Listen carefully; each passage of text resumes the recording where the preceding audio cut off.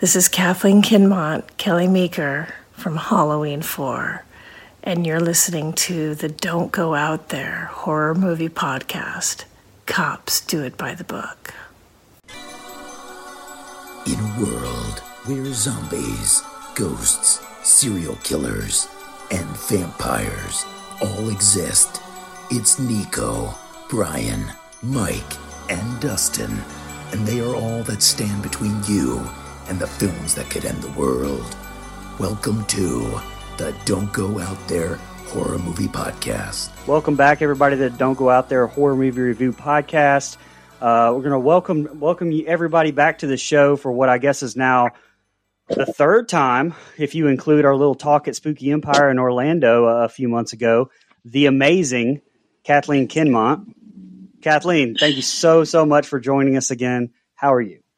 Oh, thank you so much. I'm really well, and I'm happy to be back with both of you and your fan base, and just really enjoy you guys a lot. So thanks for letting me be a repeat offender. Hey, that means a lot to us, and absolutely really appreciate that. So I'll just kind of jump right into the questions, and like I mentioned, since this is not our first interview with you, we're going to just kind of jump into some of the newer stuff that you've been up and working on since our last chat. If anybody wants to hear about Halloween 4 or Kathleen's early career, check out that early interview that we did at don'tgoooutthere.com. But first off, it's not really new, and we did touch on this a little bit, but let's just talk a little bit more about your book, I Should Have Been Nicer, to Quentin Tarantino. Everybody can pick that up on Amazon, by the way. It has a 4.7 rating out of 5. When we talked at Spooky Empire, I mean, you were considering maybe telling some of those stories on your social media, going a different route with that. I mean, have you thought any more about that? Yes, I've thought about it a lot ever since you guys actually really brought it up. That was your seed that you planted in the atmosphere. And I love that idea. In fact, I'm actually going to an open mic tonight at this place called the Peace Awareness Labyrinth Gardens. And I'm taking my book. I don't know how it's going to be received, but I'll read a chapter and, just kind of take the pulse on that. But I think it's a really cool idea. I really do want to do that because there are 52 chapters and there's 52 weeks in a year. I'm a little bit behind. Oops. But I can always play catch up a little bit. And I think it's, I mean, just to kind of, not read the whole chapter, obviously, but just look at the chapter and just give a little bit of what that chapter means to me, like a minute of a reflection on that. And I think that's a really, really great idea. I think that it's a beautiful way to get the book out there. And it's also, it's another part of the journey for me as an author, because you think about it, like, how often do you really get to revisit that book unless it's made into a movie or a TV series or something and it has another shelf life to it. But, and maybe that'll be the next chapter. Who knows? Right. And you had mentioned that, you were kind of, I guess, had written the book to begin with for your daughter, to read. Yes. And so, I think that would be a fantastic way to save those stories, not only written, but digital as well. So right. I think that's Yes, I agree. I think it's a beautiful idea. And it would certainly maybe propel my 19-year-old daughter into actually reading the book. But she's, like every other 19-year-old has their full life agenda. She's a dancer. And I really don't promote her on my own social media because I feel like she should have that opportunity to promote herself the way that she wants to promote. Sometimes I feel like it gets into that sticky area of somebody who has a fan base and using that to kind of launch your downstream. And I don't know that every kid ever always appreciates that, for one, because, it's like, it's not their fans, it's not their thing. But I also want to give her that privacy and that sacred opportunity to just create her own fan base. Right. She's going to have her own thing going, and I just so respect it and really just want it to be hers. And yeah, I see a lot of people promoting their kids and their babies and stuff, and that's one thing because they're still so little. But then I'm just always so, I'm always just kind of terrified of the element out there. Right. I understand. As people should be, I think. Everyone, right. Whether you're famous or not, you just got to be so careful about what you put up in a public forum of, this is the thing I care about most. Right. And yep. I don't know, it kind of leaves you wide open to whatever dipshit is out there that wants to hurt you. So even if it's a random dipshit, or it could be like a dipshit in your family or for a friend. I don't know. Whatever. I'm going way too deep. No, yes. that's absolutely true. And someone who has kids, I worry about that all the time. So I completely understand. Yeah, right. You become a parent and all of a sudden you're like, wow, I have primal Rocky Mountain Grizzly DNA. I didn't know that. Absolutely. Thank you for instilling that that awareness about my book. I really appreciate it because my book has never really gotten the push that it ever deserved. So right. Well, I mean, not only just that book. I mean, you have other books like Magic and Beauty. I mean, is writing something that you're going to keep doing? Something to keep going with as a creative outlet. To kind of complement acting. And do you have any other books planned? Do you have a future with that going on? I thank you. I'm really excited about both of them. I don't really have another one planned, but I would really like to kind of trend on both of them. I think that Magic and Beauty, because it's my conception of the creation of the planet, which is a pretty big idea, and I don't think anyone owns the copyright to that, so we can pretty much riff as much as we want to on that concept. And but because the way that the Bible created it was 7 days and all of these different things happened, throughout the course of that you could just kind of use that as a really nice template right. for a series of the fish in the sea and the animals on the land and the birds in the air and then, people. And I don't know, I kind of think that there's a shelf life there with some kind of animated idea.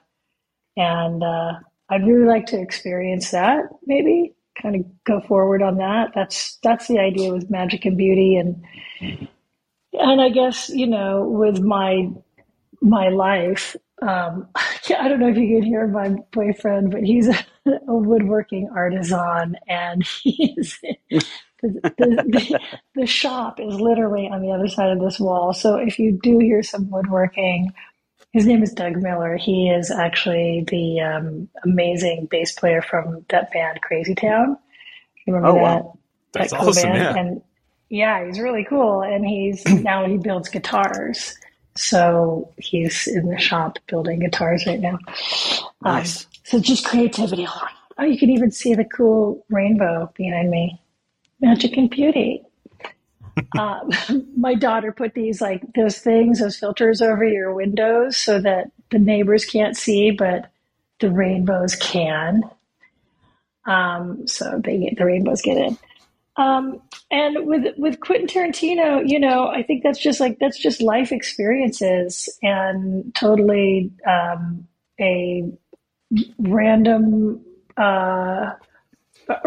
template of things, topics that matter. Like my original template that I used for the book was from the prophet Khalil Gibran. So he had, things that matter on forgiveness, on death, on birth, on marriage, on laughter, on, and mine went further on, And so I've been writing like titles throughout ever since I finished writing that one. So I've got about 20. We'll see if I go back and do like a sequel on that. Nice. I'm really, really story, like idea creative, where I have scripts and they have nothing to do with these books, and I have a pilot, I have screenplays for features. I'm writing a screenplay right now with my brother Matt. It's the feature length to a short that I did called Mrs. Sweeney. And that starred my mom, and it was, it's basically that grim fairy tale of that wicked old lady that lives down the street. Stay out of her yard.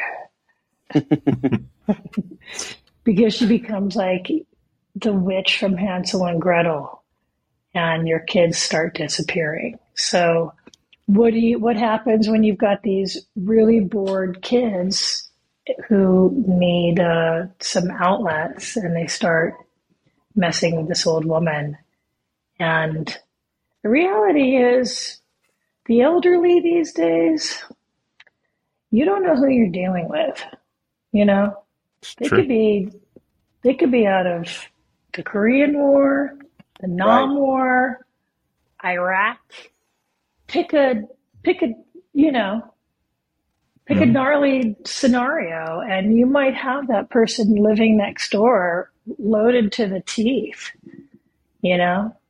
So, and God love them. They're a red-blooded American who should be armed and dangerous and ready to fight to protect themselves and their property and their homes. And when people come and start messing with your home and your life, then you should be allowed to defend that. So, I'm not the only woman who feels this way. And I think that,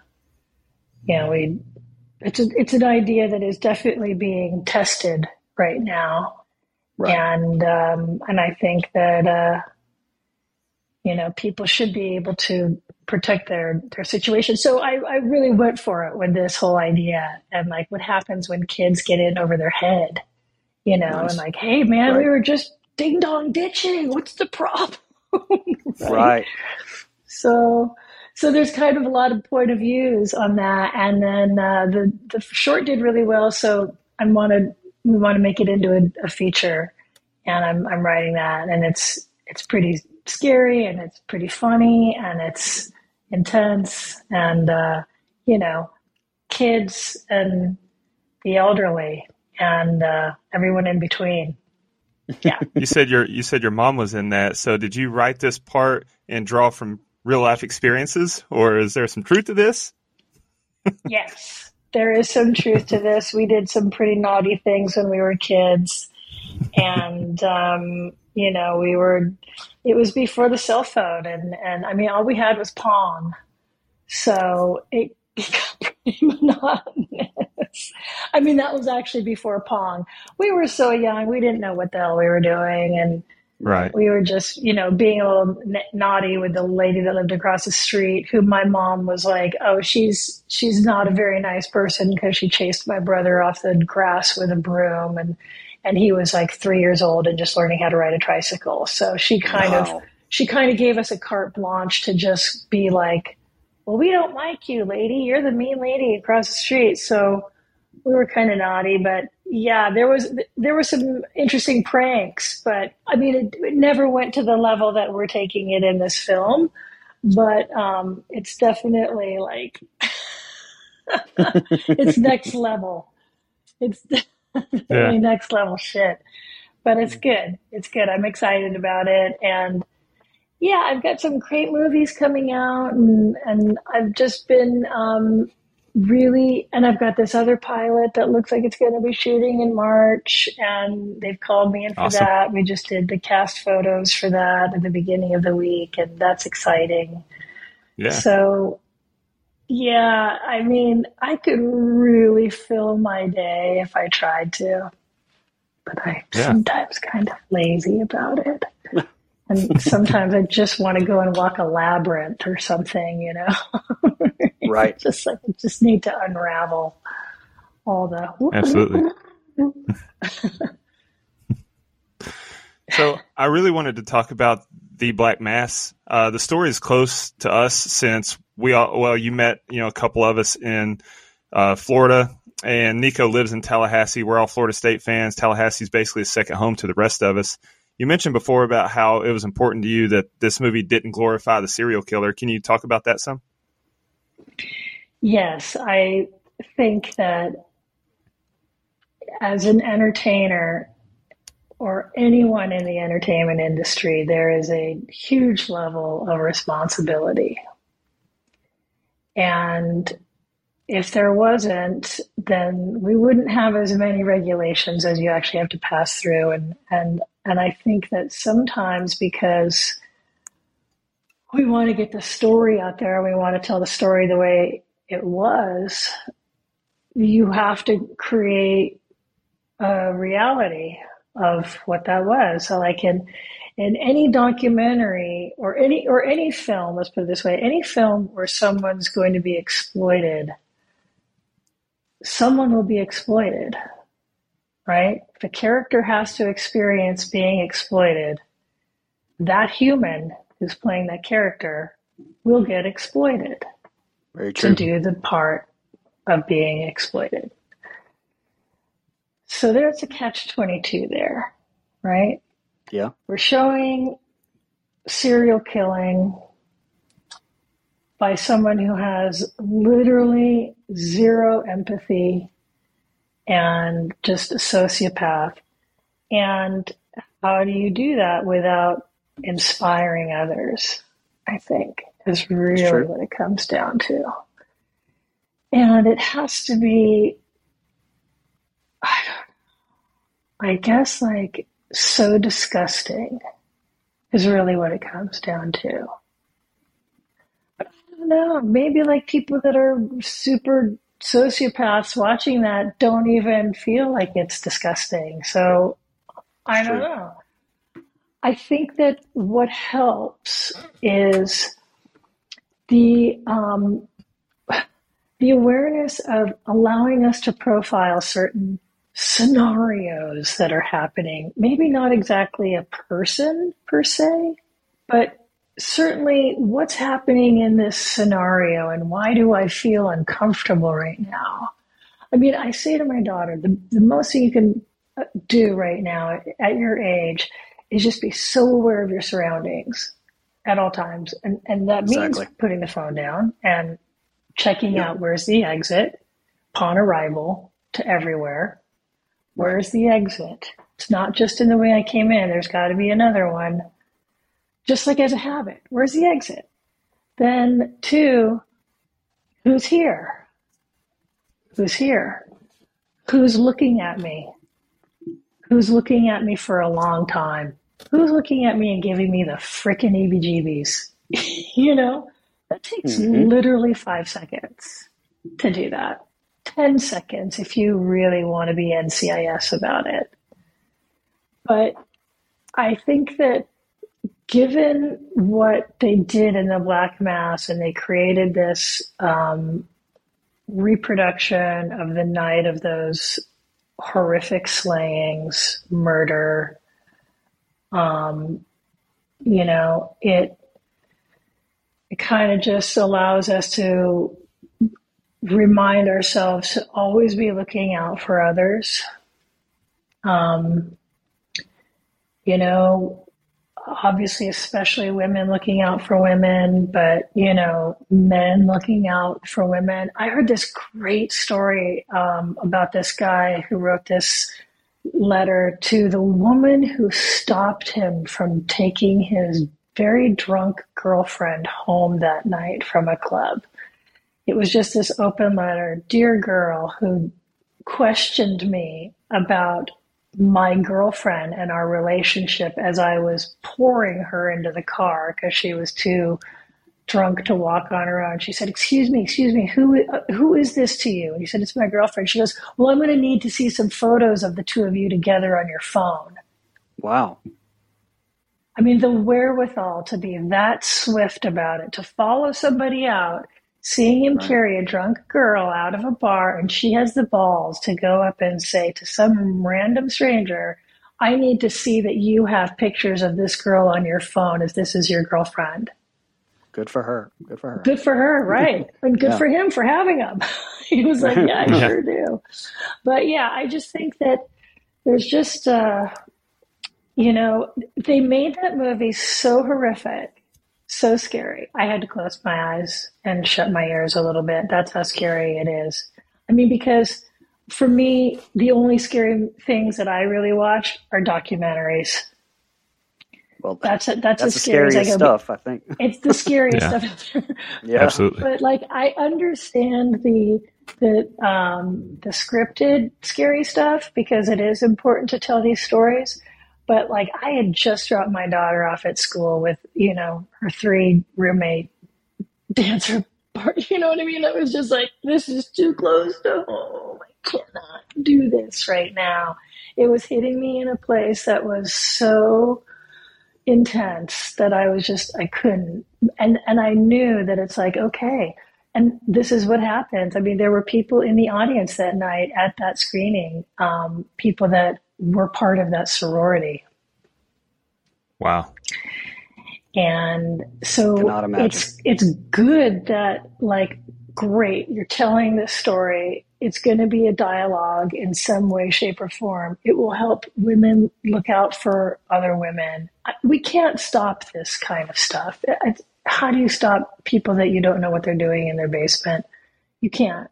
But you can be aware of what's going on when they submerge, when they come into society and you're looking around and you're paying attention to who's a creepo, who's creeping, who's following, who's being too freaking different. Sorry, you gotta blend.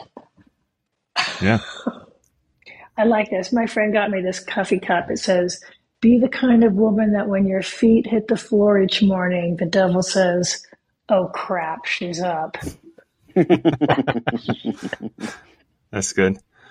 There's so many horror alumni in that movie, a bunch that we've had on the show here. Lou Temple, Lisa Wilcox, Eileen Dietz. Could you talk a little bit about the cast and working with them? Well, I didn't really get to work with any of them, but I've worked with Eileen in the past, and Eileen and I share the same manager, and she's just wonderful. She's so much fun, so funny. And we didn't have any scenes together. Or Lou Temple, I love him. He's great. Yeah. There was just, I'm excited to always be in a cast that wraps other people around, the same genre. And I did definitely get to see them at the rap party, which was cool. So that was fun. But Lou Temple's so cool. He's so cool. He's great. Yeah, he is awesome. He really is. He is. That drawl. Yeah. He talked about baseball with me for like 15 minutes on a Saturday morning. It was awesome. So yeah. Oh my God, I could talk baseball for at least 20 minutes. I have a whole chapter on it in my book, actually. Nice. Oh, awesome. On baseball. Mm-hmm. It's the best sport there is. Oh my God, high-fiving you right now. Thoroughly agreeing. Yes, it really is. It's a culture. And it's like the way that golf kind of, slows down your day and slows down a walk or destroys one. Very true. But it does, like, baseball is like, oh, okay. You're here. You just get ready for the length of it. And then, you embrace that part. It's like you're like hoping for extra innings sometimes on a Sunday afternoon, and it's just going great. And you're just immersed in the, just the whole vibe. I love everything about it. But, me, I grew up on Vin Scully, and one of the greatest baseball voices. Oh, yes, for sure. He was an angel. I caught a ball with my hat at Dodger Stadium, excuse me, and Vin Scully was commentating over it. And It's That's pretty crazy. damn That's awesome. remarkable because That's he's awesome. like, oh, and a nice catch down there. Ha ha. Yes, indeed. You deserve a curtain call. Oh, he's like, aha, the old hat trick. Because I caught it with my baseball. That's Do you still awesome. have it? Oh, I do. I have the whole thing. I'll send you guys Nice. a piece of the video. It all got photographed because it was on Spectrum Oh yeah. and oddly enough, I had a friend who was working in the Spectrum booth, and I get a text. The first text I get is, "Did I just see you catch a ball with your hat?" Yes, I did. And he's like, "Oh my God, I'm sending you the footage right now." So I had the footage. Nice. Like immediately, and I told my brother that day because I've been given these once in a lifetime seats over and over and over again by my friend who owns these seats, and she's always like, she loves taking me because I'm a super fan, and they're right on the field, so there's a lot of action. You get tossed balls all the time from the players. It's right there. It's just right at the perfect spot, just to the left of the Dodger dugout. I mean, it was really just like such primo seating, but because it's so primo, there's a tremendous amount of action that hits those seats, especially if a Yep. lefty comes up to plate. You're like, okay, everybody, put your red wine down. So, and I'm there with my three friends, with Miranda, who owns the seats, my friend Lisa Wilson, and another friend, Kristana Loken, who's the female Terminator from T3. Right. And she's literally drinking red wine. And you see it's like, oh, and 1 the count. Oh, and he flares one off third. Oh, and a nice catch down there. Of course, I've memorized Vin Scully's part. But I have, honest to God, one eye on Justin Turner and one eye on the ball because I don't want to be that nationally televised idiot that's like, completely destroying a play. Terrific. Right. So I'm like, holy shit, he's not moving. Justin's staying there. He's like, I'm not taking it. And I'm like, oh my God. And I left my glove in the car. So I can't go back and get it because you can't come back into the stadium once you leave. So I'm like, Right. oh my God, I caught the ball because it just missed the edge of the thing where you can put your beer and stuff. So caught it. And the first thing I did was look up to Vin Scully to see if he saw me do that. That's an incredible story. That is an incredible story. Pretty awesome. And yeah, I mean, I guess we got on baseball through Lou Temple, through all these cast members, and that's kind of a good segue into my next question here. Something I've noticed at some of the cons, and I want to say you guys even spoke a little bit whenever you went on Danielle and Scout's show at Spooky Empire. There's this bond that so many women in this horror community have, and Halloween, yes, but it's not just limited to any franchise, really. I mean, can you kind of speak to that some? Because I know you are at the center of it. Yes. Well, we look out after each other because it's the right thing to do. And I think that we all share,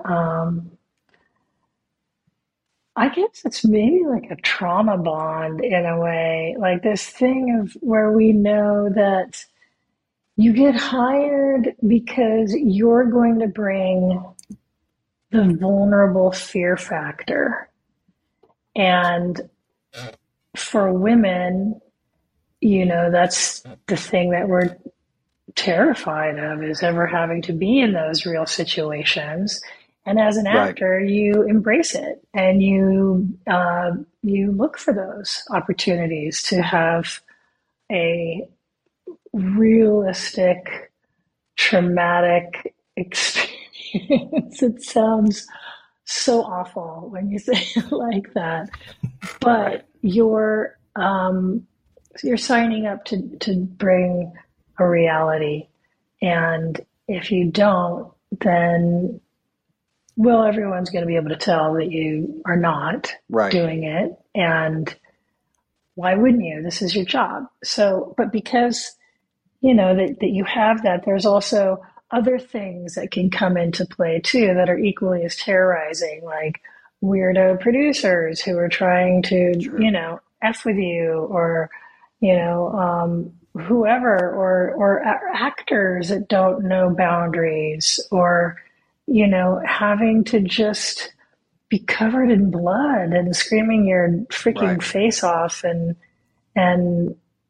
just, I think it's just like, it's like this kind of silent club scream queens, and we all just go like, I got you, girl, it's gonna be okay.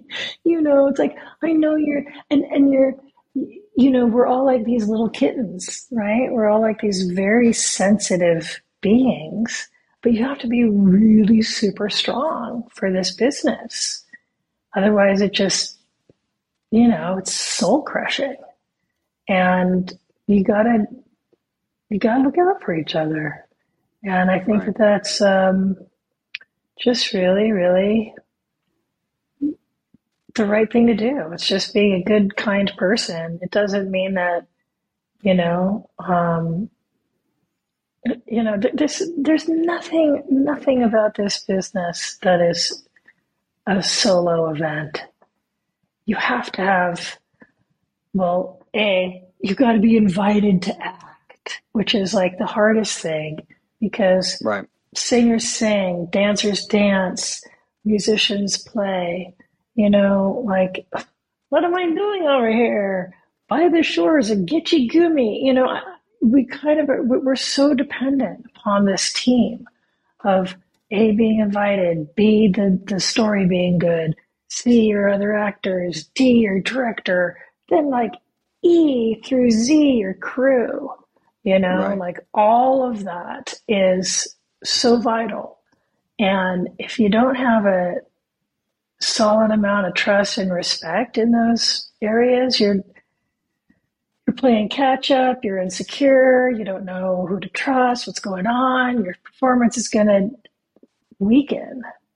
Doesn't mean it's going to suck, but it's just going to weaken. And I just feel like every set that I step on and have stepped on, I've always looked out for somebody who knew less than myself, or needed a little extra protection, Right. or needed a little guidance, or like, who can I learn from? It's not like I have all the answers, but who's going to be that mentor to me? And like, who am I going to? So I just think that and that's the way life should be anyway, on or off a set, be kind, look out for each other. It's pretty simple. Right. And that's, kind of a great segue into my next question, because you and Danielle especially seem to share this bond because of you looking out for her on the set of Halloween 4, I guess, when it really started. And, I think she's talked about her first kiss even being at your home when she was younger. Can you kind of talk a little bit more about bit to that relationship? The first kiss Danielle and I shared was so...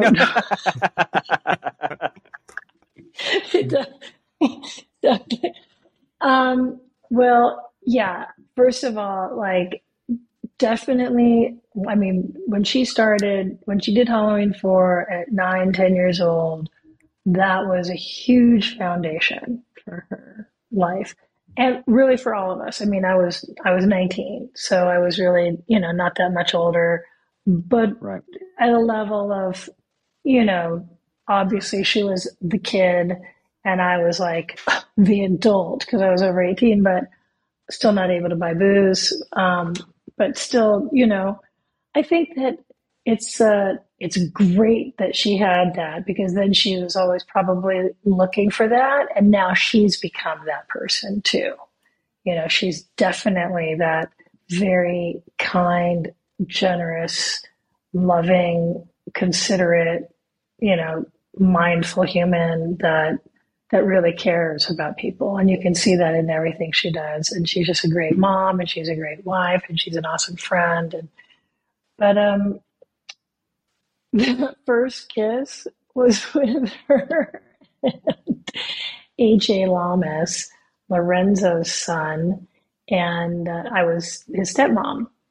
So he was younger than her, and she gave him a kiss on the cheek, and that was what it was. It was like we had all gone horseback riding. I had taken everybody Okay. horseback riding because I'm like massive equestrian, and I've been riding all my life. So I had taken the kids horseback riding. We just had this great day, and had lemonade and made cookies, and everything was just like we were watching movies, and it was just like AJ was just like so enamored with Danielle. Which, by the way, I think every boy on the planet has always fallen in love with Danielle. She's just so adorable. And at that time, she was already like, see, I was married to Lorenzo, so I was like 24.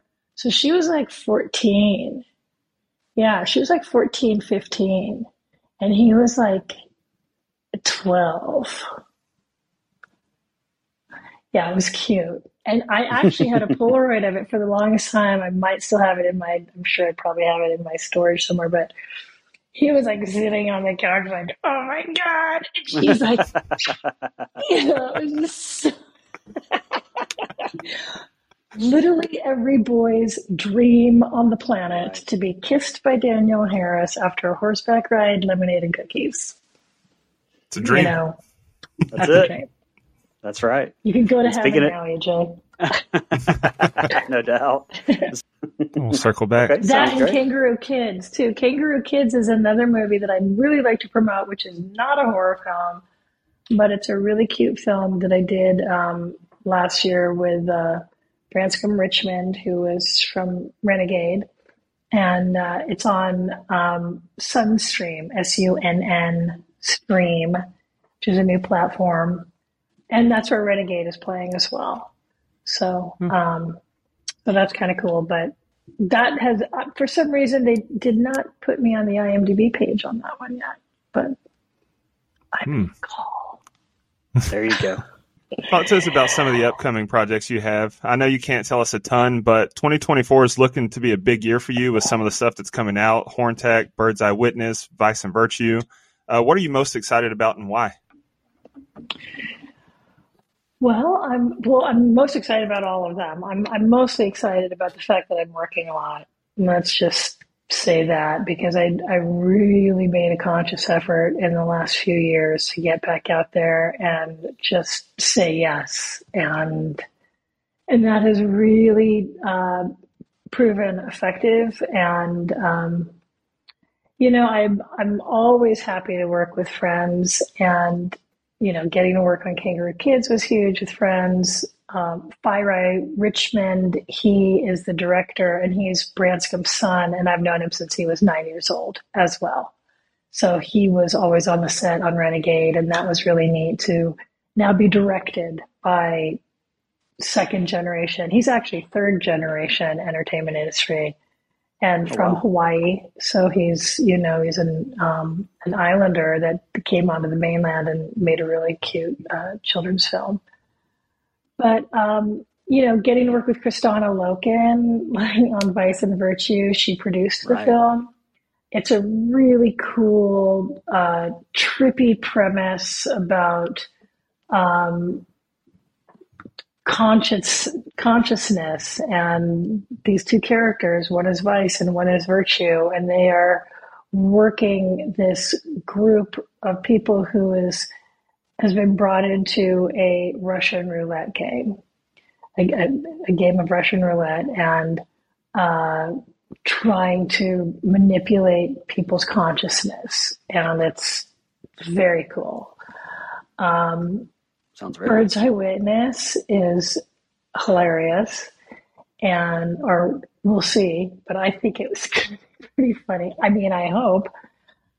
It's also going to be very crazy. This is about a woman who is married to a man who is, I'm going to try and tell this without giving too much of it away, he runs a funeral home, and his wife, that's me, has been running a caregiving facility.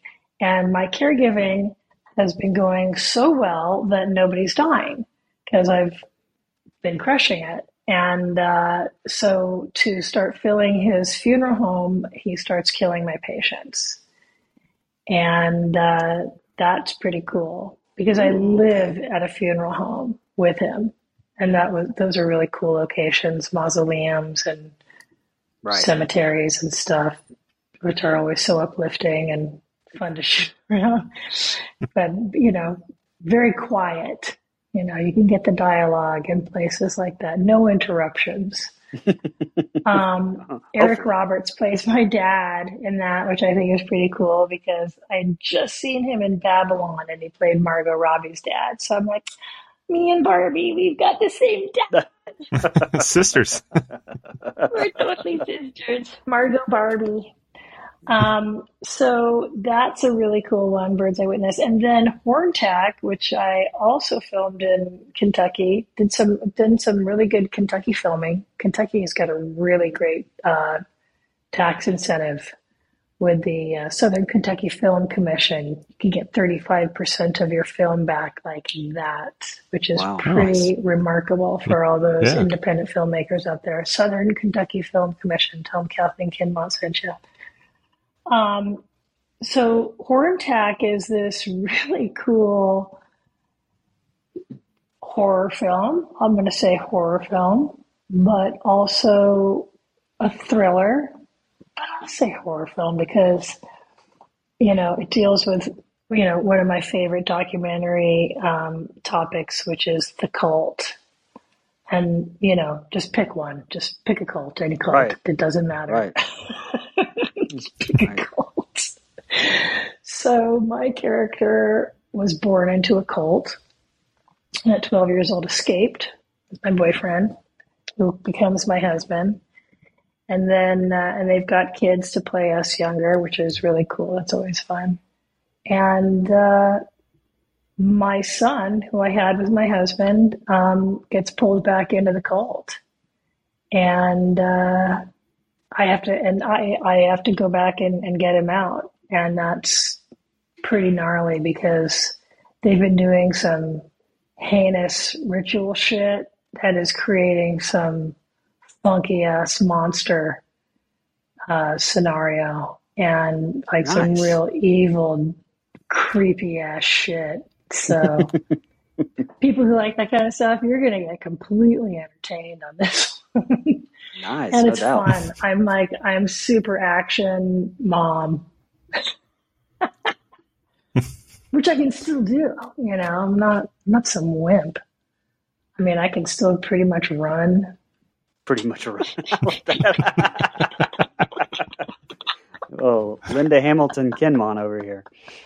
That's right, damn it. Look at these guns. Look at them. They're cannons. That's right. Seriously, they are. They're cannons. I pity the fool.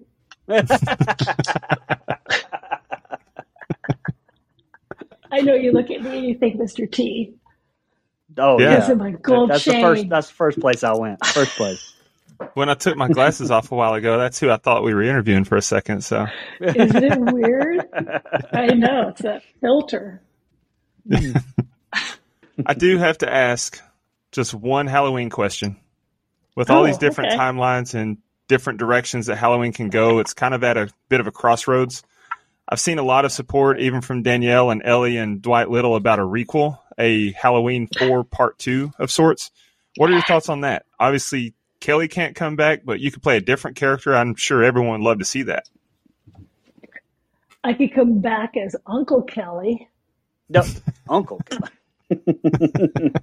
Now you could come back as Kelly Meeker's mom. I mean, we never saw her in the in Halloween 4, so there you go. How about Kelly Meeker's really cool aunt? Oh, yeah, even better. Right? Even better. Like her super hippie, pretty much MDMA out there.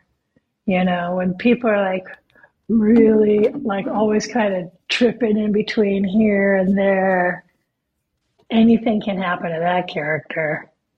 There you go. Whoa, what's that? I could just be like Uncle Keanu Kelly. You just want to go have fun filming. That's what you want to go do. Well, That was a pretty good Keanu impression. Thanks, bro. I think that'd be really, really great. I've been wanting to get into into this Halloween franchise again, and I tried with what's that guy's name who directed the other ones? The Rob Zombie. rocker. Oh, Rob Zombie. Rob Zombie. Yeah, all Rob Zombie fans are like, "What the hell? She can't remember Rob Zombie's name." Dude, I'm sorry. I just gotta remember like the zombie. But yeah, his wife looks so much like me that it's just it's just not going to happen. But she's awesome, and it would be great to be just given another opportunity to be a part of that again, because a lot of people who've been in a Halloween movie have actually been in a couple. Yeah. Right? Absolutely. So maybe if you bring me back, then you would have to bring Sasha back too. Oh, very, very true. I have been trying to get Sasha on this show forever, and I cannot get him on. I cannot get him on the show. I'll tell him to I've call had you. I've had Ellie and you, but I cannot get Sasha on the show. I'll make it happen. Anyway. I'm going to be the superhero for you. Oh yeah. Oh, you already are a superhero. You already are. Aww. I mean, you caught a baseball with your cap, so. Yeah, I mean, come on. That's awesome. I'm going to send you that video. Literally, I always tell Please people, do. like, besides giving birth, this is the video that is.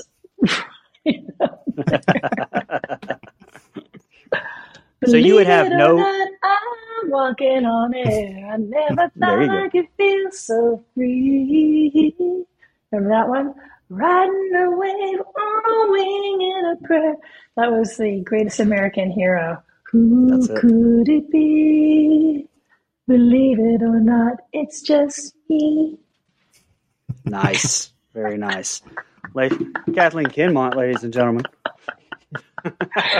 Oh my God, what's in this coffee cup? No, right, no kidding. Really great about coffee cups is you can literally put anything in there and nobody knows what the hell. No one's going to question it and either. They just think that never a question. Just don't leave it empty and act like you're drinking, because that is like my pet peeve on movies where it's like you can tell that they're not drinking anything, and that just bothers me. I don't know.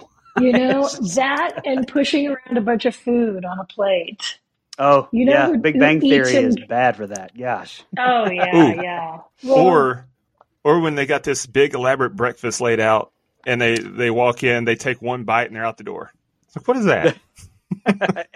every breakfast show ever. Yeah, exactly. Yes. Truly. We have a scene like that on Kangaroo Kids. And it's me and the little boy who plays my son, and he's so adorable and cute. He's like 5 or 6, very young.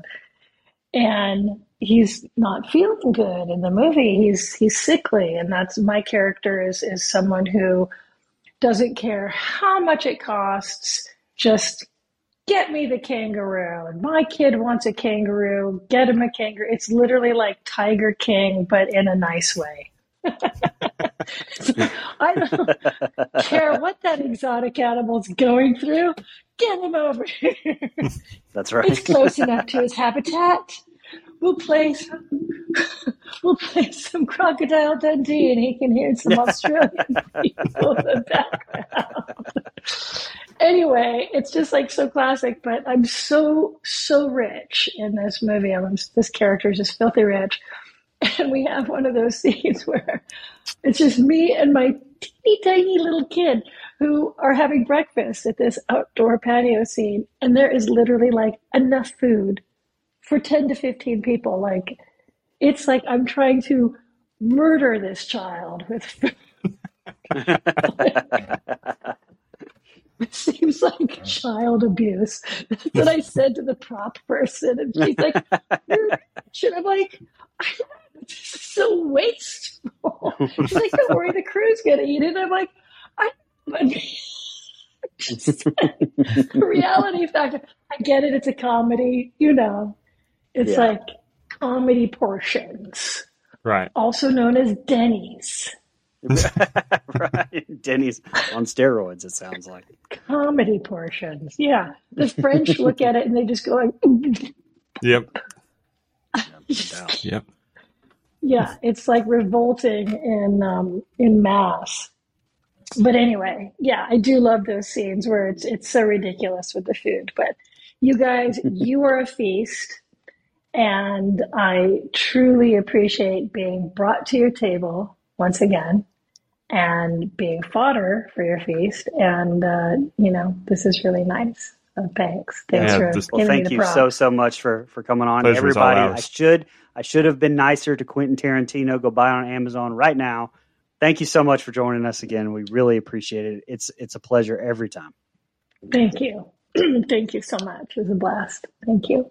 Absolutely.